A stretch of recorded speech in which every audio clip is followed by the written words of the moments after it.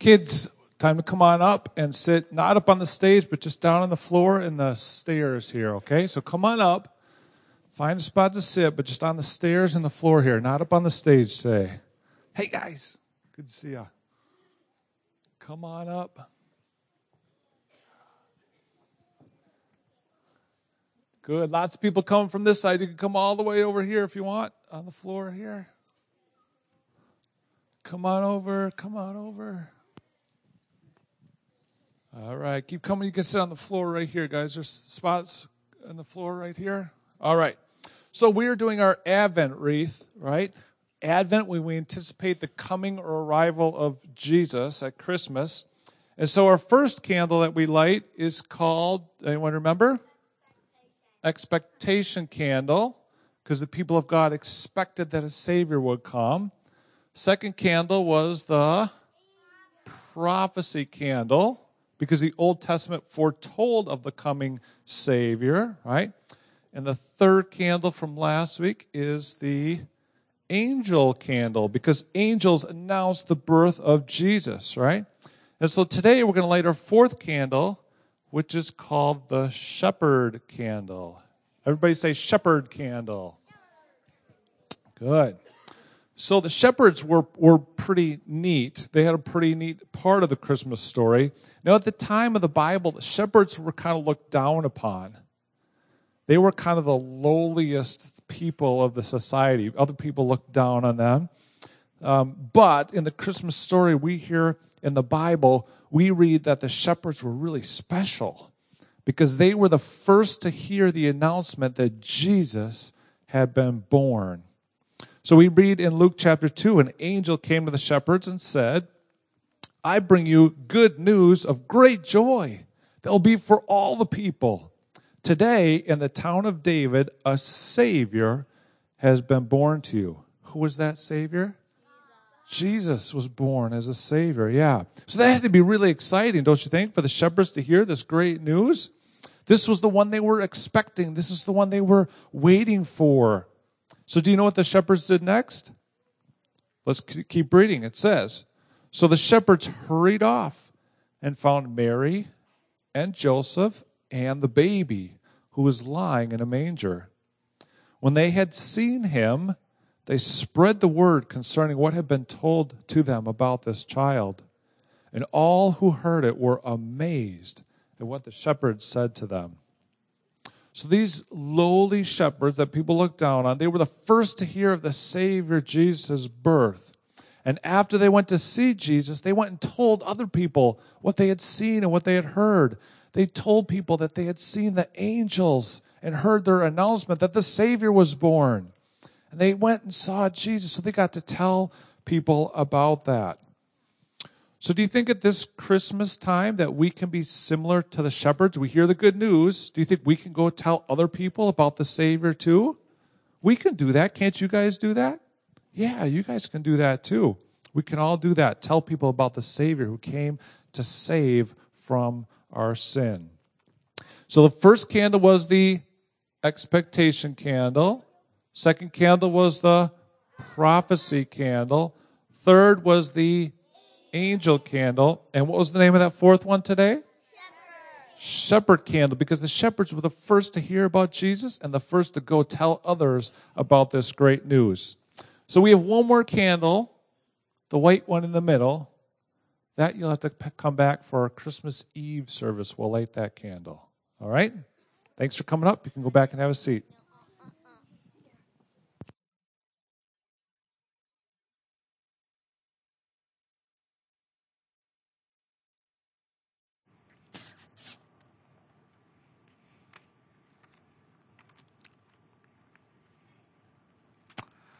All right. Thank you, Pastor Jeff. If you have your Bibles, would you turn with me to John chapter 1? John chapter 1, verse 14. I believe it's on page 887 in the Bibles under the seats in front of you if you need one of those. John chapter 1, verse 14.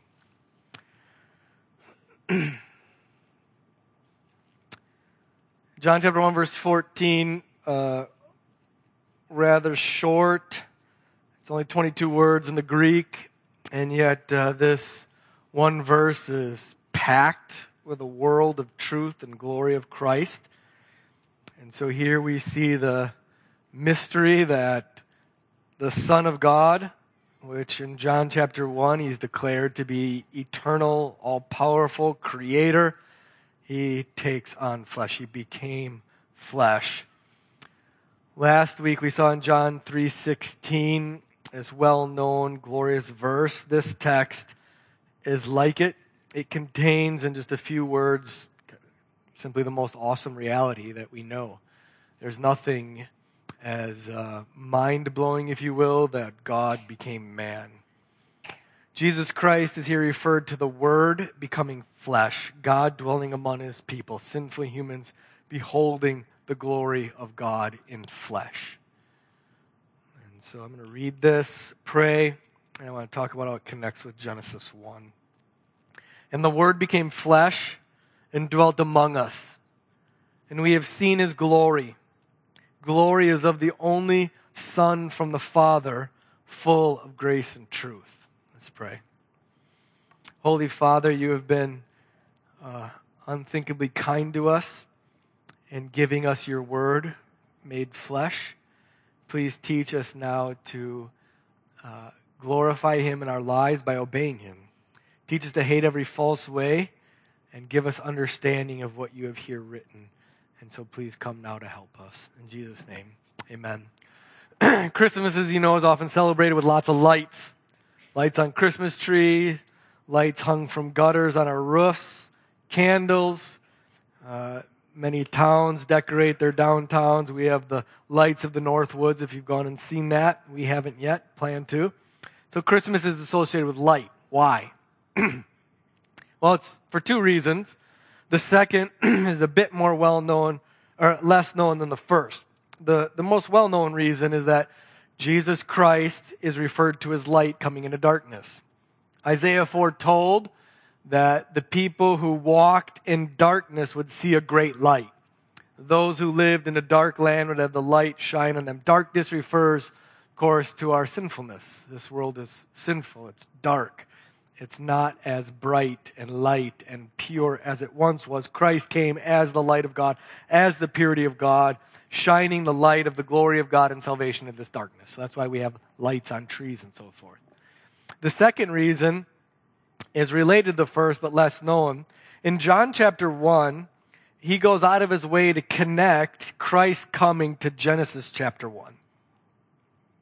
John begins in verse 1 of his gospel, in the beginning.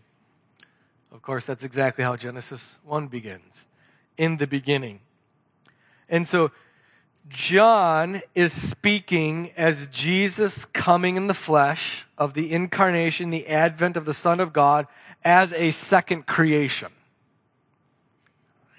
What does that mean?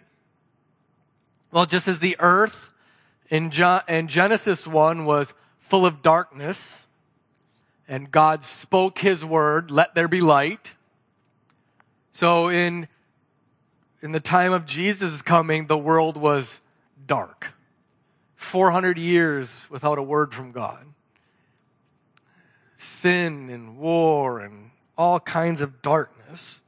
And into that darkness, God spoke his word.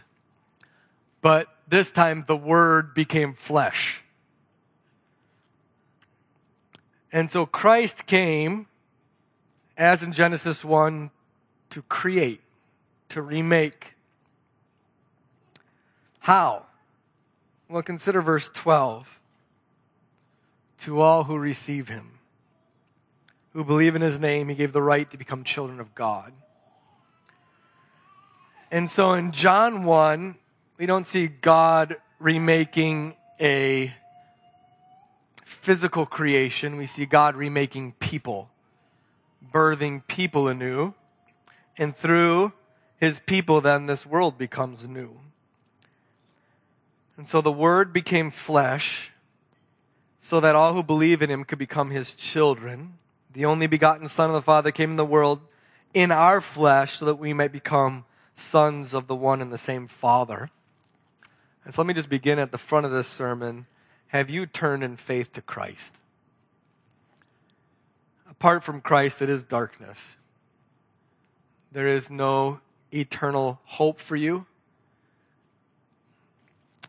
And if you could see that, admit your darkness, your sin, your separation from God because of that, then I would urge you to turn by faith to Jesus Christ so that you might not die but live in Him. And so I urge you to do that. Receive Him. He gives the right to become a child of God to all who will do this. If you will not, there is eternal darkness ahead of you. There is condemnation. There is God's wrath. And so would you please turn to Him by faith? For those of you who do believe in His name, and so are children of God, can I ask you, as a dear child of God, are you thankful for this? Another way to say it is sometimes, especially around this season, there's lots to do. There's lots to prepare for, which means you have lots of temptation to grumble. And how can we, who have eternal life in God's Son, also be grumbling?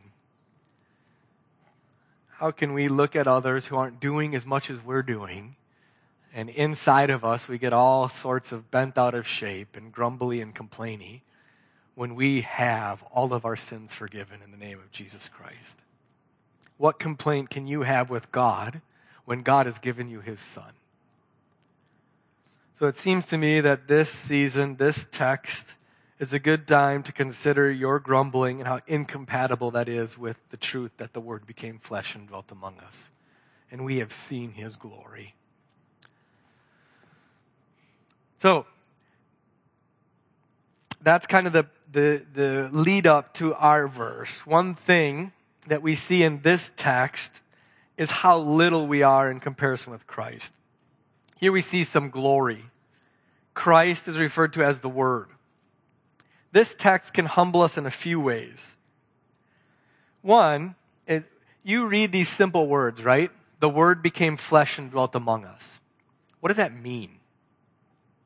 What does this mean? It's talking about Jesus. What does it mean that He's the Word? How do you consider that this Word became flesh and dwelt among us? What does this mean? It leads us to be humble because here we have the most basic, fundamental truth of Christianity, and we know just a little of it. We get just a smidge of it. Isn't that humbling?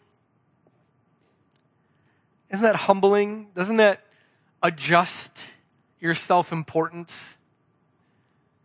He is this knowable and yet unfathomable Son of God. And in these few words describing who it is, we see glory. We see something awesome. It does something internally. And one of the things it should do is we know just a little of Him. And even that little is so glorious, it can bring the greatest kind of joy.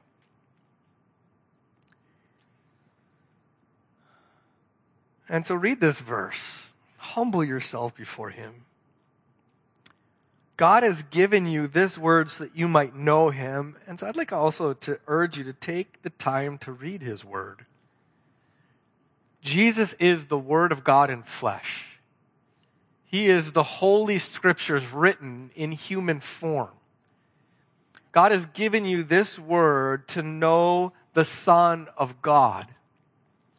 And so maybe one of the things you could do through this Christmas season and into the new year is a dedication, a rededication to getting into His Word, to putting aside all the excuses and all the whatever, and read it. The second way it humbles us is by just showing us who Jesus is. You know you can know Jesus, right? We're not of those in our age who think that God is unknowable. Or we don't say things like, well, this is what you think, but this is what I think. No, this is actually solid, true information, truth about who He is. What do we see of Him in here? What I want to do in the next few minutes is let's just look at Jesus. Let's just behold Jesus. So sit back, enjoy. Jesus here is called the Word. The Word of God in the Bible is the power of God to create all things. Jesus is that power. When God spoke at the beginning of creation and said, "Let there be light," that's Christ creating by his power the world. So Jesus is this. He is God's communication to this world regarding who he is, creating all things and recreating us new. He is the eternal, existing before all time God, and he has eternally dwelt with God, being God himself. This is who Jesus is. We read that Jesus is glory. We have seen his glory. He was born of a virgin. It's glory. Legions of warrior angels sang the battle tune of his coming. Glory. Kings from distant lands followed a star bringing gifts fit for a king. It's glory. The rulers of the world were so threatened by him that they tried to kill him as an infant. It's glory. He cast out demons. He healed the sick. He raised the dead. Glory. He walked on water. Glory. He once walked up to the top of the mountain, and the glory emanating from his being outshined the sun. Glory. He was hauled up and nailed on a cross where he died in our place for our sins. That's glory. 3 days later, he walked out of a tomb. Glory. He ascended to the right hand of the Father, where he rules over everything in heaven and on earth. Everything in heaven and earth is now doing exactly as Jesus wants it to be done. This is glory. When John says we have seen his glory, this is what they saw. This is what their eyes beheld. We read that he is full of grace and truth. Some of you may possess a little bit of grace and very little truth. And some of you may possess some truth but very little grace. You don't meet people on earth who possess all of these things in their fullness. Some have a little of one and not of the other, and vice versa. Jesus is both. He is full of grace and truth. That is, he is full up to the fullest with the kindness and mercy of God and salvation. And he is the highest and most potent wisdom and understanding and truth of God. If you want to come to one who will completely tell you what is right and true, you can come to Jesus. And if you want to come to one who is right and true and will save you from eternal hell, it is Jesus in one person. We read here that he is the only begotten Son of the Father. There is none other like him. This Jesus has existed from all time in of himself. He has no beginning and he has no end. He has existed in eternal relationship of love and harmony and unity between the Father, Son, and Holy Spirit. He is the second member of the Trinity, God on high. He is before all things. Through him all things were created on earth and in heaven and under the earth. He is God. This is Christ the King. And this sight of God's glory in Christ should humble us. Thomas Watson says that the stars vanish when the suns appear. John the Baptist is our example. He says he must decrease so that Christ can increase. So when you come to a text like this, it should remind us of how much God opposes the proud but gives grace to the humble. You can't come to a text like this and be all about yourself anymore. And so how about this Christmas season, we make it all about Jesus? I don't know what that looks like in your life. What does it look like? How do you make your gift giving Wednesday morning about Jesus? How do you make your feasting, whenever you do that, about Jesus? How do you as a parent treat your children in a way that it points them to Jesus? How do you as a husband love your wife, or a wife respect your husband in a way that glorifies Christ? Well, one sure way to ruin Christmas is to make it all about yourself. To roll your eyes when a family member says something, to continue to harbor resentments, to have to one-up every story, to complain or whatever. The me monster. The way to be freed from yourself is to look at who he is in this That's what I urge you to do. Just think on who he is. What is he like? Let him demand your attention. Let him demand your heart. Let him be the reason that you do whatever you do. Don't neglect to worship him before and above all others. Who is he? What has he done? How awesome is his majesty? We haven't even considered that all that we've seen in him, that great God took on flesh. I don't know if there's any greater verse in the Bible that just stuns you than the Word of God became flesh and dwelt among us. The divine took on the human. God became man in every way like you and I, except with sin. He was born of a virgin by miraculous nature. Jesus Christ, the very God, became very man. Two whole perfect natures, God and man in one person. I don't even know how to put words to that.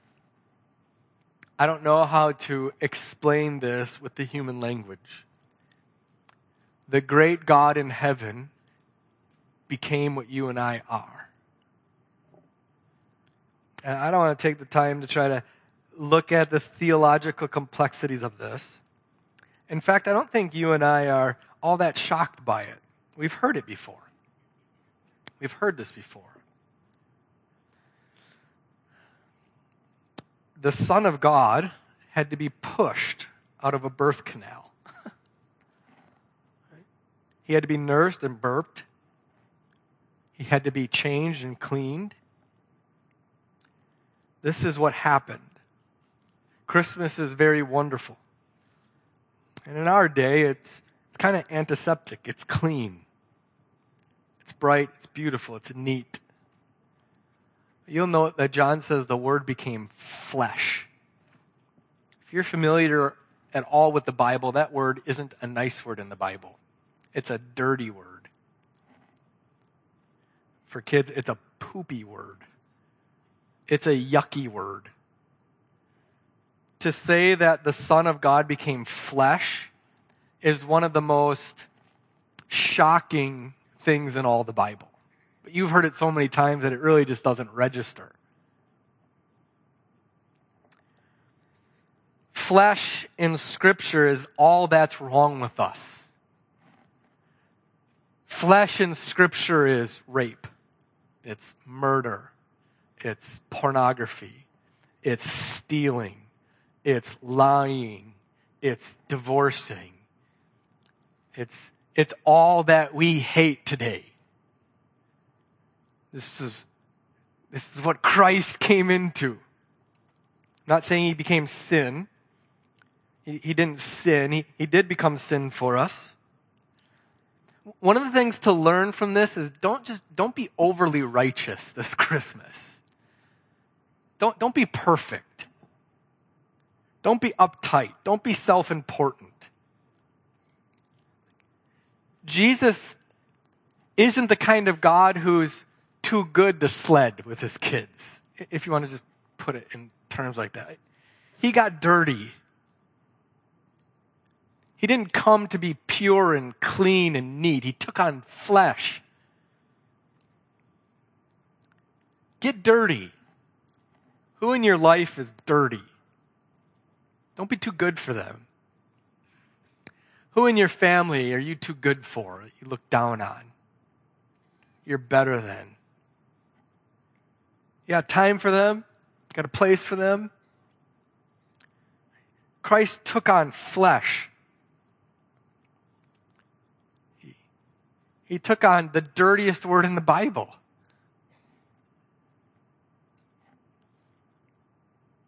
And right after then, we see the sweetest note. The Word became flesh and what? He dwelt among us. I don't know that there's any happier, sweeter note in the Bible. Throughout the Bible, this has been what God has done. In the garden, God was with Adam and Eve. He walked with them. After sin, he still came to Adam and Eve and spoke to them in discipline, of course, but he still came near. He created a whole nation. appeared to them all the way up and through. He appeared to Abraham. He met Moses in a burning bush. He appeared to his people Israel on Mount Sinai. He had them build a tent so that he could tabernacle among them. That's the word here. When they came to the promised land, he had them build a temple so that he could be among his people. But always, in all of these tabernacle, tents, and temples, God was not only with his people, but he was still separate from them. There were still curtains that kept them from him. There was still a holy place that kept them from him. But now, Christ, God in flesh, came personally. No veil, no tent, no fire, no walls. God with his people. Emmanuel. God not distant. God not separate. God taking on our very flesh, drawing near. Jesus is the fullness of all of the biblical truth of God being with his people. This tells us something about our God, doesn't it? When we say God is love, this is what we're saying. God draws near. God comes down. Let me tell you something else here. It tells us something about us. We don't ascend. We don't climb up to him. We don't become qualified for him. He descends. He condescends. He has to come to us. He has to leave the glories of heaven, take on our humanity, our flesh, and come to us. We are impotent, we are weak, we are sinful, and he comes to us. The reason this is such great love is because of how utterly unworthy we are. We all love the stories of famous and wealthy people paying off loans or donating great gifts. We love it because it echoes this greatest love. God above came down. This is how he loves us. And now, that Christ has ascended, we know that God is dwelling within us. Even as his people gather, God is here. We have to believe this by faith. This is probably the most difficult thing of being a Christian. Christ is as present here with us as he was there with John. Christ is as present with you in all of your darkness and sadness and loneliness and difficulties and despairs and joys and triumphs and successes right now, in this moment and every moment, as he was then there with John. It takes faith to believe that. It takes faith to believe that. Do you have the faith to believe this? Do you have the faith to believe this morning when you're scrambling to get everybody ready? That Christ, by his Spirit, is present with you. That's what we're reading here. We also see in this word dwelt among us, there's still a note of it's temporary. The highest has not yet come. It's still a tent. There's a reason people buy fifth wheels or big campers, because tents are not enjoyable. They're temporary. When you're first married and don't have any money, you tent. And then you move up to a pop-up camper. And then you move up to a full RV kind of thing. Like, this is just a temporary. The fullness is yet to come. Where do we see the fullness yet to come? Revelation. Behold, the dwelling place of God is with man. He will dwell with them, and they will be his people, and God himself will be with them as their God. That is, there is a day coming we won't have to have faith for it anymore. We'll see it. God will dwell with us, present, personally, visibly, eternally.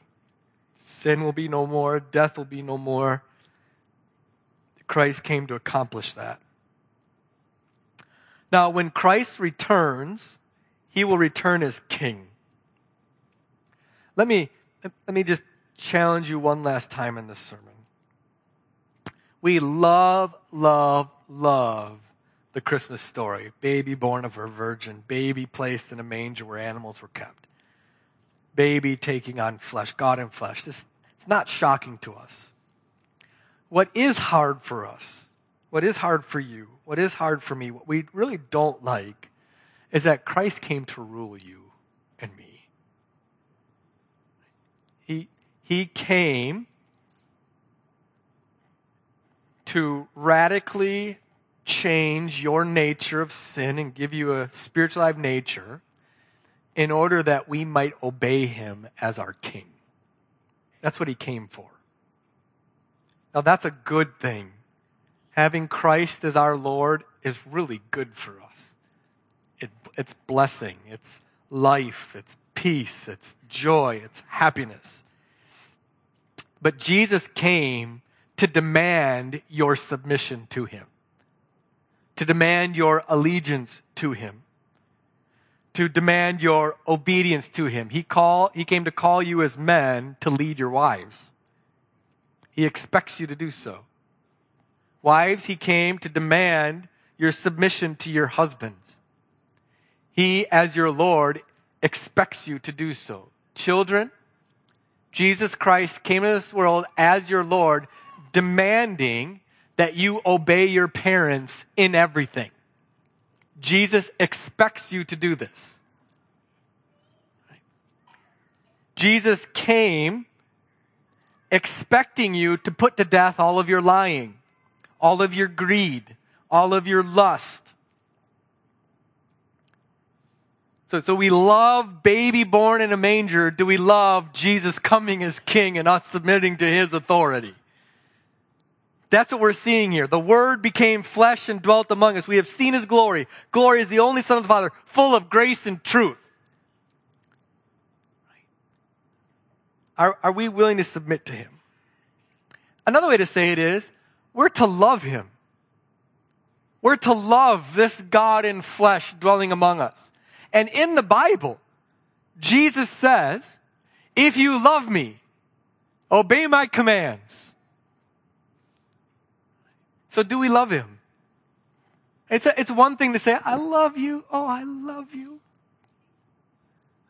It's another thing to obey his word, to humbly submit to him. Why? Why would we do this? Because he came to earth to pay our penalty for our sin. He's earned it. He's worthy of it. He didn't count equality with God as anything, but humbled himself, becoming a human, the lowest form of a slave. Humbled himself even to the point of obedience to death on a cross. This is the glory of Christmas. This is the glory of Christmas, that the Son of God became flesh, that we might be the sons of God by faith, living obediently to him. That's what's going on at Christmas. And so let's love him. Let's give him this kind of love. I think that's what we mean by Merry Christmas, isn't it? Let's pray. Father, what can we do but humbly say thank you for the coming of your Son, for him taking on our flesh, dwelling among us, ultimately to die in our place for our sins. And so, God, I pray that you would, by your Spirit, enable, strengthen, give us faith to live in active, real, living obedience to him in every part of our lives, that we might love him more because he is worthy. And so, God, please help us to do this to your glory. In Jesus' name, amen.